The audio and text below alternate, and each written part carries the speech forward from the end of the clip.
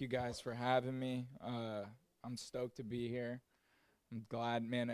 I'm glad to be with a bunch of young people that love the Lord and want to pour their hearts out to Him. And I'm so honored to bring you the word of the Lord tonight. If you guys want to go to Isaiah chapter 6, my brother quoted from Isaiah chapter 6. There was stuff happening prophetically through worship that God has laid on my heart, and I just believe that He's knitting it all together, and I'm just so blessed by it to see the Lord move and just prove Himself faithful over and over again. Man, I'm just so excited about what God's going to do tonight. Isaiah chapter 6. Have you ever got it wrong about someone before? Just made a prejudgment based on somebody and just got it wrong? I went to summer camp with this guy one time, and he was a really good basketball player, really hunky and funny. And I know that's weird that I'm calling a dude hunky, but he was hunky. He was good looking, and he was hilarious, and he was super good, the best basketball player that I've ever seen. He made the kids Olympics team and stuff like that, really, really, really good. And I was just like, this guy's got to be a tool, because you don't have all that without being a tool. And he had it all, and I was like, he's got to be a tool. And he was the nicest guy ever, too, and was a great friend. Just totally misjudged this guy based on his appearance and based on the things that he did. And I think we can all get it wrong about people sometimes. We make assumptions based on people's appearance or things that we've heard about them, and just kind of wrap them up in those ideas. And it's an issue that we have as humanity, that we're not always the best judges of character. In Genesis chapter 3, that's kind of the problem that happens when Adam and Eve are in this beautiful garden, and God said, you can take from anything except for this one tree. The serpent comes up and he deceives them, and they fail to believe that God's character is actually good and that He's given them everything good already, and they have to have the one thing that He says no about, because they're just not the best judge of character. They believe he says, man, God doesn't want your eyes to be open. If you actually eat from this tree, you're going to be like God. And so they're like, man, He must be withholding something good from me. So let's take from. They saw that the fruit was good, and they took it and they ate it, and then sin enters the picture just because they were bad judges of character. They believed the talking snake, which, I mean, there's your first hint. It's a snake that's talking, right? But they believed the talking serpent. They disbelieve God and what He said and make a mess of some stuff. They believe that God is withholding, and every time we make a decision to sin, we're making that same declaration that we believe God is withholding something good from us, and we have to take the fruit and eat of it because there's something there that He's keeping from us, and we just don't believe in the generosity and the goodness of God when we're sinning. And so we need to believe the truth about God's character. And so tonight, I'm just asking, what's God like? And in preparation for this, and even during worship, this was just confirmed in my spirit, that if you would glimpse the Holy One, if you would just really see God for who He is, it would absolutely transform you. And I was trying to prepare for this, and I was thinking up all this great, cool stuff in my flesh, and it just wasn't working out, and the Holy Spirit would not let me go this direction. I want to laser focus on God tonight. I can focus on you and nothing will transform about you, but if we can get our eyes fixed on Jesus, your whole life will be changed. And so Isaiah chapter 6, it's this really cool experience that the prophet Isaiah has. It says, in the year that King Uzziah died, I saw the Lord sitting upon a throne, high and lifted up, and the train of His robe filled the temple.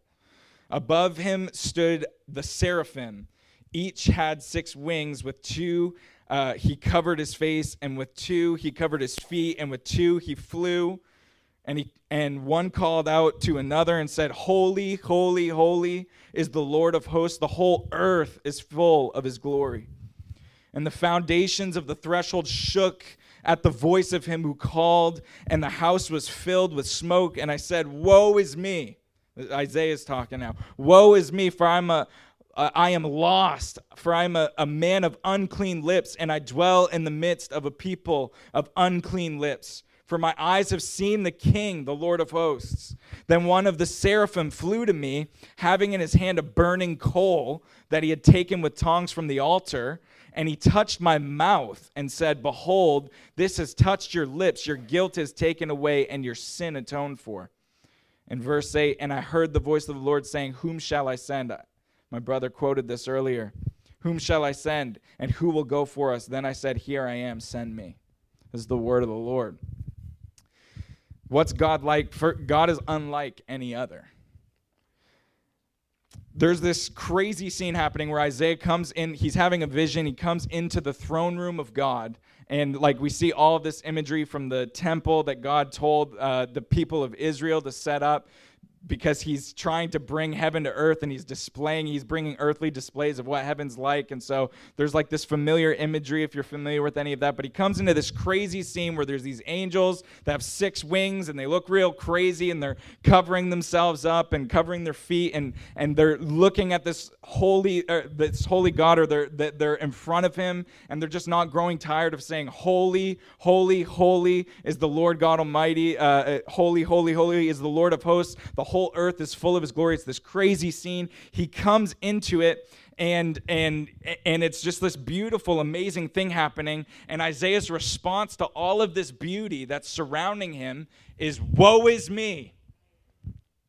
Yikes, what am I doing here? I'm going to die.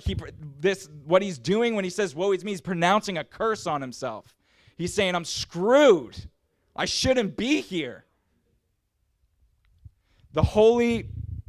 This is where the holiness of God and the depravity of man are colliding, where Isaiah feels this chasm between him and God, where he's coming into contact with the author of everything that is life-giving and beautiful and good, and he's recognizing in and of himself that no matter how good he thinks he is, no matter how life-giving he thinks he is, no matter how beautiful he thinks he is, he doesn't even come close to him. And he says, I shouldn't be here, and I'm going to die. He's terrified before the Lord.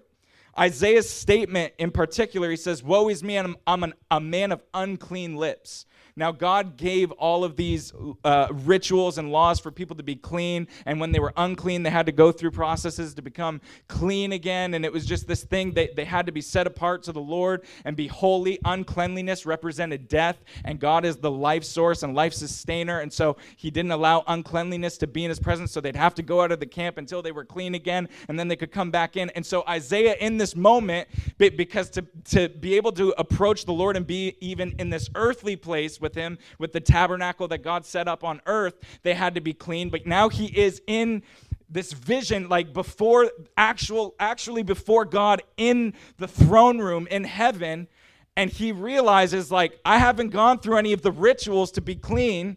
I shouldn't be here right now. And he realizes something even beyond all of the uncleanliness ritual laws and stuff. He says, I'm a man of unclean lips. There's an uncleanness about me that's much deeper than my skin. Like, there's something wrong with me before this holy God, and I shouldn't be able to be standing here in front of him, and I'm gonna die. And what's happening with Isaiah is that he's getting it wrong about the power of death.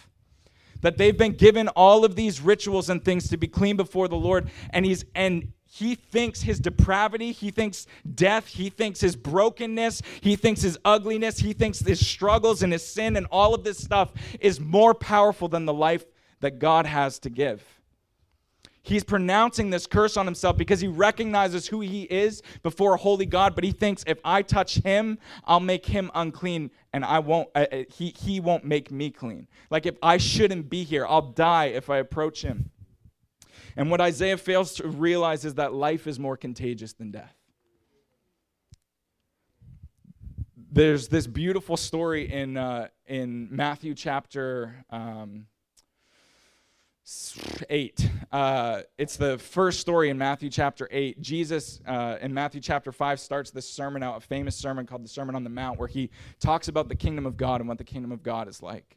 And then he comes down off of the mountain right after saying, this is what God's kingdom's like. And this leper approaches him. Now, lepers were considered unclean. They literally had to live outside, ostracized from society. And when people would try to come near them, they had to say, unclean, unclean, like don't come near me. They were symbols of death. They were literally called the walking dead. They were like walking zombies that had skin conditions that kept them isolated from the Jewish community. And this guy comes approaching God, approaching Jesus, and he says, I know that if you will, you can make me clean. And Jesus says, I will be clean. And Jesus, who is God, touches the thing that if he touches this man, he should become unclean. But when he touches him, the man becomes clean, because life is more contagious than death. The holiness of God is more contagious, more powerful than our depravity and our sin and our brokenness and our uncleanness.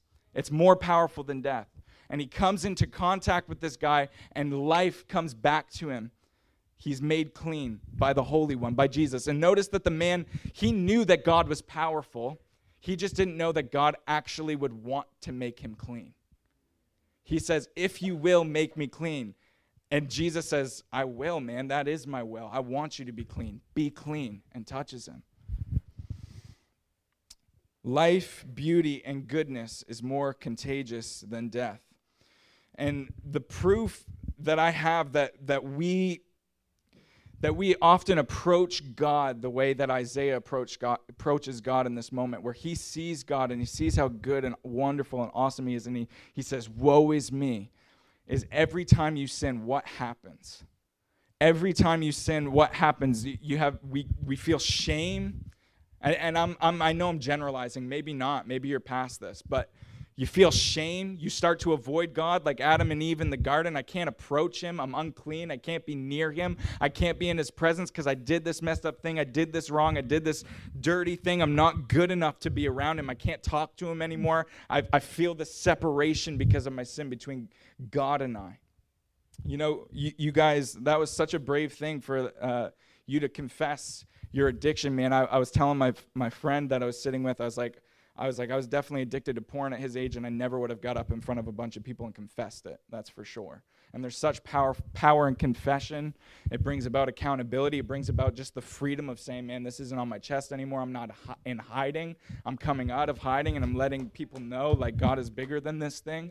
And so for myself, you know, when I was caught in the deepness of my addiction, I would feel the shame, and I would avoid God, and I would feel guilty, and I wouldn't feel like I could approach him, and I didn't feel like I could talk to him because I felt dirty. And I'm like, I'm disgusting. I keep failing. I keep saying sorry, and I keep messing up and going back into it. And so every time it was like, you know what? I messed up. So, and a couple days would have to go by before I'd even talk to God. And it was because I didn't feel like I should be approaching him because I was unclean. It wasn't until I got revelation about the goodness of God and who I am in Christ, that there is no condemnation left for those who are in Christ Jesus. When I realized that God's love for me, regardless of me screwing up in that way, that God still, his heart was set on me. He cared for me. He loved me. That in those moments of failure, I started, instead of having shame and avoiding him and saying, man, this death about me is more contagious than his life. When I started to believe that his life, that his holiness was more contagious than my ugliness, in the moment of failure, I would just be like, that was so stupid. God, I'm so sorry. That is not the man that I am. I'm pure and holy in your sight. You make me pure and holy. I can't do it on my own. I need the power of your Spirit to do it. And I'd approach him right away and say, I refuse to be crippled by guilt and condemnation right now in this moment. Devil, you don't have any power over my mind anymore. Jesus Christ has set me free. His blood speaks a better word over me. And despite what I just did, God in this moment forgives me. God in this moment still can see me because I don't bear my own righteousness. I wear the robes of Christ. And I'm telling you, when my mindset changed, that's when it actually started to break. And the times of failure became longer and longer and fewer in between, until the point now where I'm free from porn addiction. A thing that I never didn't think was going to happen. With just one look. Like with just seeing him rightly. We've got it wrong. We've gotten it wrong so often about his character. God is convicting. He's not condemning. He's convicting. He helps us see that we're condemned. John 3 says, Jesus didn't come to the world to condemn the world. The world's condemned already. You're already condemned. The Father shows up, and we see how good he is, and in that, we feel the weight of our sin, and we feel the fact that we're already condemned, but he shows up to bring conviction, an invitation to say, draw close to me, because my life is more contagious than your death, and it can make you right. Conviction's an invitation into something better. 1 Peter chapter 2 says, so put away all malice and all deceit and hypocrisy and envy and all slander.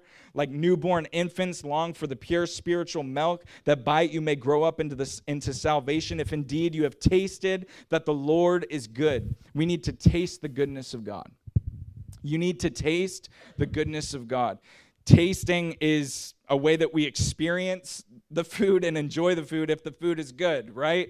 That's what that means. It means experience God and enjoy him. Taste and see that he's good. Like jump into what God is doing, experience him, and allow that. When you taste that the Lord is good, when you experience him, when you enjoy him, that changes something in you. He's the living God. He's not a God that's contained to the pages of a book. Man, and listen, I'm all about the Word of God. I'm so thankful for the Word of God. I'm not diminishing the Word of God. It's living and active. It's sharper than any two-edged sword. But the God who is alive and active through his Word is alive and active in your life and wants to give you encounter and experience with him. And if he would touch your heart, touch your mind, touch your life, one touch would change you. I'm telling you, one actual experience with the living God will change you forever. It'll be this moment that you look back to and say, man, I remember when God touched me there and it changed me forever. It did something to me. I've been touched by God before, and it was like the best way to describe it is like he plugged a flash drive into my hard drive and downloaded everything that I needed for the season and said, here you go, in an instant. It was like my flesh was screaming, kill me, and my spirit was like, give me more, Lord. Like that's an encounter with the living God. It's him just like screaming, I love yous over you, and you're just bawling your eyes out because you've heard that God loves you, but now he's telling you that he loves you, and you're just like before him, just wrecked, and you're like, I kind of don't feel like I can take any more of this, but I want more of this. Like, please don't stop. That might sound foolish to you, but it's not foolish when you experience it. Man, I can tell you what, I'm probably like one of the least naturally charismatic people you ever meet, but I've broken out in laughter before the Lord where he just hit me, and listen, I had control over myself, but I refused to choke that out because it was the most joy that I've ever felt in my life, and I had no reason to be laughing, but I'm just losing it. And I know people are looking at me like, what's this fool doing? And I just didn't care because I was like, I know this is real, and I don't care if you think it's real. It's not me. Like, I'm not going to fake it. That's not me. But I'm telling you, I've experienced the living God, and it's happened in my life. Exodus chapter 20, it says, Moses said to the people, do not fear, for God has came to test you. So God comes down on the mountain, and it's peals of thunder and lightning, and it's just this crazy scene. He says, don't be afraid of God. He came to test you that the fear of him might be before you, that you may not sin. But the people stood far off while Moses drew near to the thick darkness where God was. Same encounter, same experience. Both of them saw the mountain, but Moses drew unto God while they were like, no way, get away from us. You go talk to him, we'll stay back here. We don't want nothing to do with that. Same manifestation of God's presence. One person entered in and the other stayed behind. Exodus chapter 3. This is way back before this experience, and this is to Moses. And it said, God says to him, I am the God of your father, the God of Abraham, the God of Isaac, and the God of Jacob. And Moses hid his face, for he was afraid to look at God. Notice, back in Genesis chapter 3, the first encounter that Moses has with God, he's freaked out. And he's like, I can't even look. I don't want to look at this. He's afraid of him. But then you come to Exodus chapter 20, where there's been some history built with the Lord. And when God comes down in this crazier manifestation than a burning bush, he's like, let me get up in there. And then he gets up in there and he's like, God, show me your glory. And he's like, listen, dude, if you see my face, you're going to die. I'll show you like the back parts of my glory, whatever that means, right? Like, But he's just wanting all that he can have of God. There's a transformation that takes place in his relationship with the Lord where he wants to draw near to him. He's tasted the grace of God, and it's incomparable. There's nothing like it. If we would taste the grace of God, it'd be incomparable. And he'll have you coming back for more. That's what this part in 1 Peter chapter 1, verse 2, like newborn infants long for pure spiritual milk. That longing for the pure spiritual milk, when you taste, it says, if indeed you have tasted that the Lord is good. If you've tasted that he's good, you're going to long for more of that goodness. If you actually experience him and enjoy him, you're going to long for more of his goodness. He wants you coming back for more. I love Psalm 116. It says, what shall I render to the Lord for all of his benefits to me? He's saying, how can I repay God for all of the good things that he's done? And then he says, I will lift up the cup of salvation and call on the name of the Lord. This is what he says. He says, I can't do anything for him. I'll just say, thanks, give me more. That's all it is, man. Like God doesn't, we can get so performance-based and think that God needs us to do for him. Listen, God chooses to partner with us, doesn't need us, chooses to bring us into that place. All he wants from you is to say, thank you, Lord, for the grace that you have. I need more of it. I can't survive without it. I'll lift up the cup of salvation and say, thank you, Jesus. I need more. I need more grace. I need to live on your grace. He wants to give you the power to be free. That's why he says, so put away all malice and all deceit and hypocrisy and envy and all slander. We can't do all that on our own. We need the Spirit of the living God inside of us, transforming us from the inside out, making us new, and then we can put those things away. You can't do it on your own, and God isn't even asking you to do it on your own. He's saying, receive the grace that I've given you, and then just keep coming back for more because there's more for you. He's not short on grace. 2 Corinthians 3:18. It's talking about Moses and the veil over his face, and it says, and we all with unveiled face, beholding the glory of the Lord, are being transformed into the same image of God, from one degree of glory to another, for this comes from the Lord who is the Spirit. Hear that, like he's just saying, if you look at him, you'll be transformed. Again, like we can try and strive in the flesh, but if you just look at him, you'd be transformed. With just one look, everything changes. I'm captivated. Oh, I'll never be the same. With just one look, everything changes. I'm captivated. Oh, I'll never be the same. I'm telling you. Just one look, I'm telling you. Ephesians 5:26, that our minds are being renewed by the washing of the water of the word. Again, you're not doing it, he's doing it. Just by you reading the word of God. God is convicting, God is contagious, and he's covenantal. What covenantal means is he's not into one-night stands, he wants a relationship with you.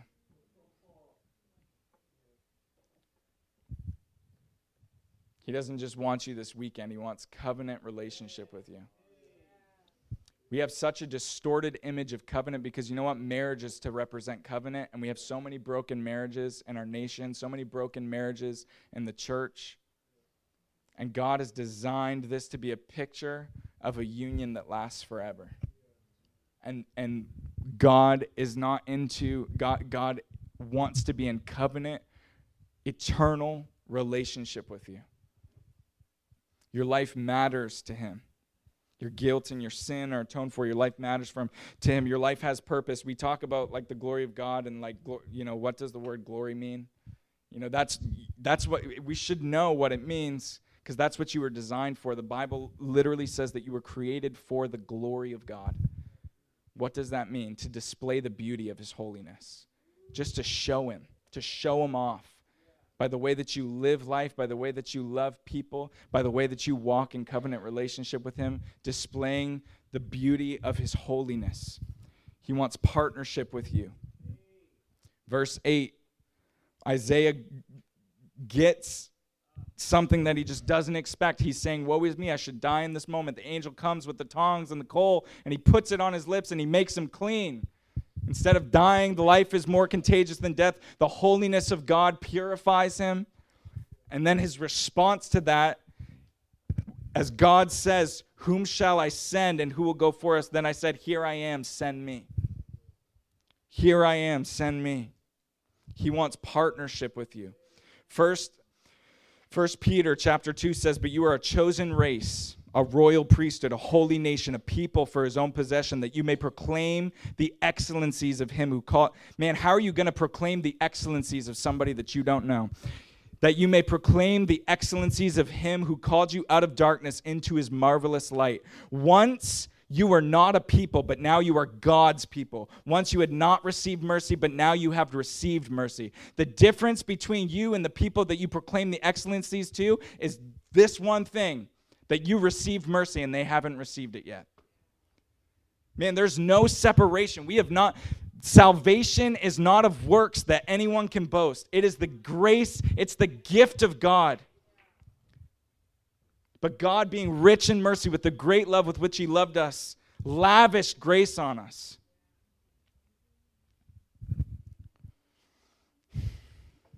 You're a kingdom of priests.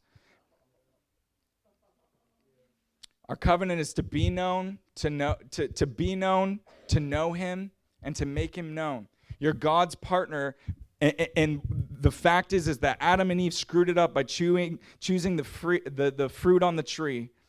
And God is, this whole story of Scripture has been God making this beautiful design to just bring his people back to Eden, to just bring them back to heaven on earth relationship, to walking with God in the cool of the day in the midst of the garden.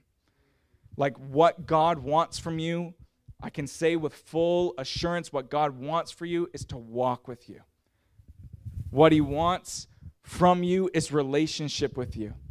Because in the midst of relationship is where fruit is going to be born out of. You were called to be ministers of reconciliation, but it has to come from the place of relationship. What priests do is they connect other people to God. Priests connect people to God. Here's the reality is that we're a kingdom, a nation, a people that are priests. There is no Moses that leads you. You're the Moses. You're the one that gets the direct connect to God through Jesus Christ the Son. You are a priest, and you're a priest in a mission field that we as adults don't get to go into. You're priests in school.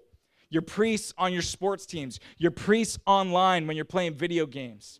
You're priests at your workplace. You're priests. You're designed to just walk with God and connect others to God through the life that you live before them with the Holy One. You're there to be, you're a vessel that declares in the way that you live that life is more contagious than death. You've caught it. You've been contaminated by life, by the Holy One, and the life that is in you is more contagious than the death that's in this world. And so often we talk about the darkness and we feel like, man, there's wars and rumors of wars and things are taking over and the culture's disgusting and they're promoting a false idea of this and that and sexuality and blah, blah, blah. And the reality is that we don't believe that life that is in us is more contagious than the death that this world is trying to give people. But it is. The life in you is more contagious than the death in this world. And we got to believe it, because if you believe it, you're going to live like it's true. Like if you believe it, if you're like, man, that's truth, and you start walking like it's truth, it's just going to radiate out of you the life of God. You're to be priests to your teachers.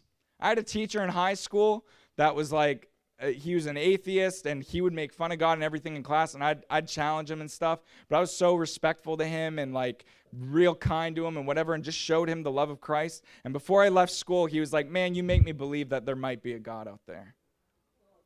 And I'm like, man, I sure hope you're being serious when you say that. Because like that's all I want. There is a God and he loves you. He's like, yeah, I mean, whatever. Like, but he saw something. He saw the life of God. You're to be priests to your parents, priests to your friends, priests to your enemies. There was this girl that hated everybody at my school. Like, not just me, everybody. She was everybody's enemy.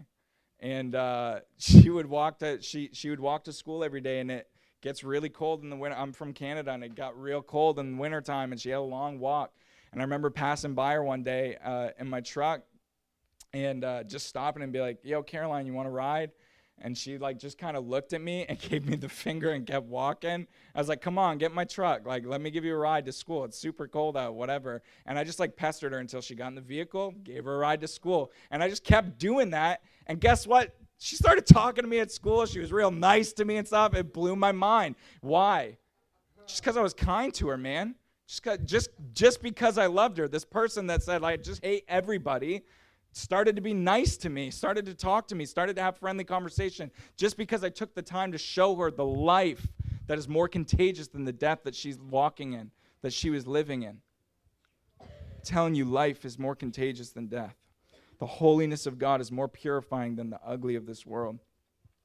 Ephesians chapter 1 lays out God's redemptive plan. It says, in him we have redemption through his blood, the forgiveness of our trespasses according to the riches of his grace, which he lavished upon us in all wisdom and insight, making known to us the mystery of his will, according to his purpose, which he set forth in Christ, as a plan for the fullness of time to what? To unite all things in him, things in heaven and things on earth. He wants to bring heaven to earth. He wants Eden to be restored to the earth. He wants to take over. He wants his kingdom to take over the earth, the goodness of God to take over the earth. And this is only possible in Christ. Christ is the one who is sitting on the throne when Isaiah sees somebody sitting on the throne. Christ is the coal that purifies the lips of Isaiah. He's the coal that purifies you. He's the blood that purifies you. While we were yet sinners, Christ died for us. He's the perfect covenant keeper. When we can't be perfect and can't keep covenants and can't keep the agreements of the law that God puts before us, he kept them perfectly and died in our place. He is the Lord. He is the King. He is the authority. He is the one that we are to submit to and surrender to and to render our lives over to. The gospel is a command. He says, repent and believe. Like it's not just a request. He is the King. And he says, repent and believe the gospel, the good news. Lord is emphasized a lot more in Scripture than Savior is. Savior said like 5 times. If you want Jesus to be your Savior, then he's got to be your Lord too. Apart from him, we can do nothing. John chapter 15 is a beautiful passage of Scripture that talks about abiding in the vine. It's all about being with Jesus in relationship with him. And there's this one part that I just think I so often fail to believe, that apart from him, I can do nothing. Like it says that, apart from Jesus, I can do nothing. That if I try anything in my flesh, it will fail because I can't do anything of eternal or any significance without Jesus. Apart from him, you can. Apart from him, I can. Apart from him, we can do nothing. Your ability to flourish in the mission of God depends on your devotion to God. Reading your word, reading the Bible. Like I'm telling you, it sounds like such a basic thing, but I promise you, you read the word of God, it'll change your life. Something supernatural happens while you read the pages and you're falling half asleep because it's boring you to death. In the midst of it. I'm telling you, man, there have been times where I just forced myself to read through the book of Leviticus because I was not into it. But in those moments where I'm just saying, God, I just believe that your word's going to do something in me, so I'm just going to do it. And and listen, I love the scriptures way more than I ever did before, but at first it was a chore for me to read his word. Like I wasn't finding a bunch of pleasure in it. I was just doing it in obedience, believing that his word would renew my mind. And I'm telling you, God just started to awaken and stir something in me as I just was obedient. It sounds so basic, but if you read the word every day, I'm telling you, it'll change your life. Man, that's too simple. That can't be God. The gospel's pretty simple. The blood of Christ paid for your debt, your sins. It's simple, but it's profound, man. Read the word. Pray to the Lord. Talk to him. Gather together as believers.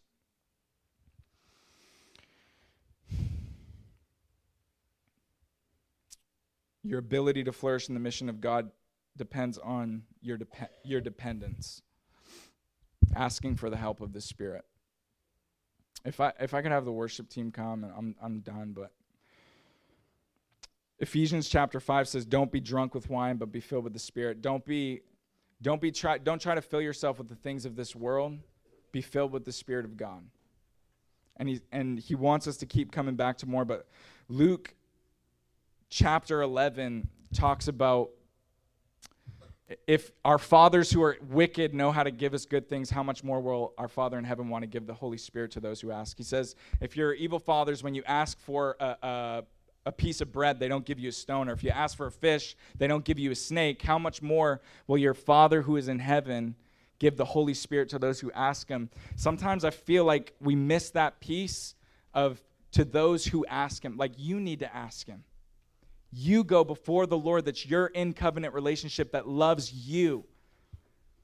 Like, so often we want to touch from a minister believing that there's some divine power in him that's going to just flow through. I'm not your Moses. You're connected to God. You have covenant relationship with God. He's your Father in heaven. And if you ask him, how much more will he give to the Spirit to those who ask him? If you just ask him, Father, give me your Spirit, he'll pour it out. He'll pour it out. He wants to know that you want him, man. He's not trying to force anything on you. There's a reason God could just touch everybody and say, all of them, believe and repent, and everybody just turn and believe and repent. But he's so gracious that he's given us the dignity of choosing. He's given us the dignity of free choice. And so he enters into partnership with us, and he says, man, if we ask for the Spirit, he'll give it to us. But he's not forcing you to ask, and I can't force you to ask tonight, but I can tell you that God stays true to his word. And if you go before him and say, Lord, give me your Spirit, he'll give it to you. And even if it doesn't come in the way that you're expecting, I promise you, when you ask him, he'll give it to you. He'll give you exactly what you need. And sometimes it might come like a fire. Sometimes it might come like a hurricane. It might come like an earthquake or a tornado and just like mess you up. But sometimes it's going to be like a gentle whisper. And it's going to be hardly noticeable. You just got to be listening closely to hear it. God comes differently at different times in different ways for the way that we need him. But the reality is that if you ask the Lord for his Spirit, he will pour out his Spirit, because he says so in his word. How much more will the Father who is in heaven give the Spirit to those who ask him? You want to be purified? You want to be holy? Ask him for his Spirit. Ask him for the Spirit of the living God to come inside of you and work grace in your life, to free you from your addictions, to free you from your chains, to free you from the sin of whatever you're clicking on the internet, the sin of gossip with you and your friends, the sin of whatever it is. Man, life is more contagious than death. He's not scared of your junk. He's not scared of your sin. We just get scared to approach him because we believe so strongly that the messed up parts of us are too broken for him to heal. But I'm telling you, man, take God out of the box and watch him move in your life. God, give me your Spirit. Would you stand to your feet with me tonight? As we worship, would you just I don't even want to lead you in a specific prayer. I want you to use your voice in your way to talk to the God that you are in covenant relationship with, and just say, God, pour out your Spirit on me. God, give me your Spirit. That you say that if I ask, you'll give. Lord, I'm just asking in obedience. Please give. That's all I got for you guys. Holy Spirit, do your work. Father, I pray in these teens. Father, would you, by the Spirit of grace, Lord, bring transformation to their life. Lord, renew their minds. Touch their hearts, Father. Pour out your Spirit on all flesh. So often, man, there are people, Lord, that have been warring in the Spirit and prayer for revival for such a long time. And God, so often you've brought it through the young people who have dared to believe you, who've dared to say, man, I believe what God has said, and just in simple faith, I'm going to obey. Lord, I pray that tonight in simple faith, we would just obey and say, Lord, pour out your Spirit on your sons and your daughters. Lord, I ask you tonight to pour out your Spirit on your sons and daughters, Lord, as they're obedient to your word. Lord, you will you will fulfill it, man. You'll bring it to pass. Thank you, Jesus. Yeah. Just ask him tonight. One thing I desire, only this I seek, just to dwell here forever. This will be my posture, laying at your feet. Oh, just to dwell here forever. One thing I desire, only this I seek.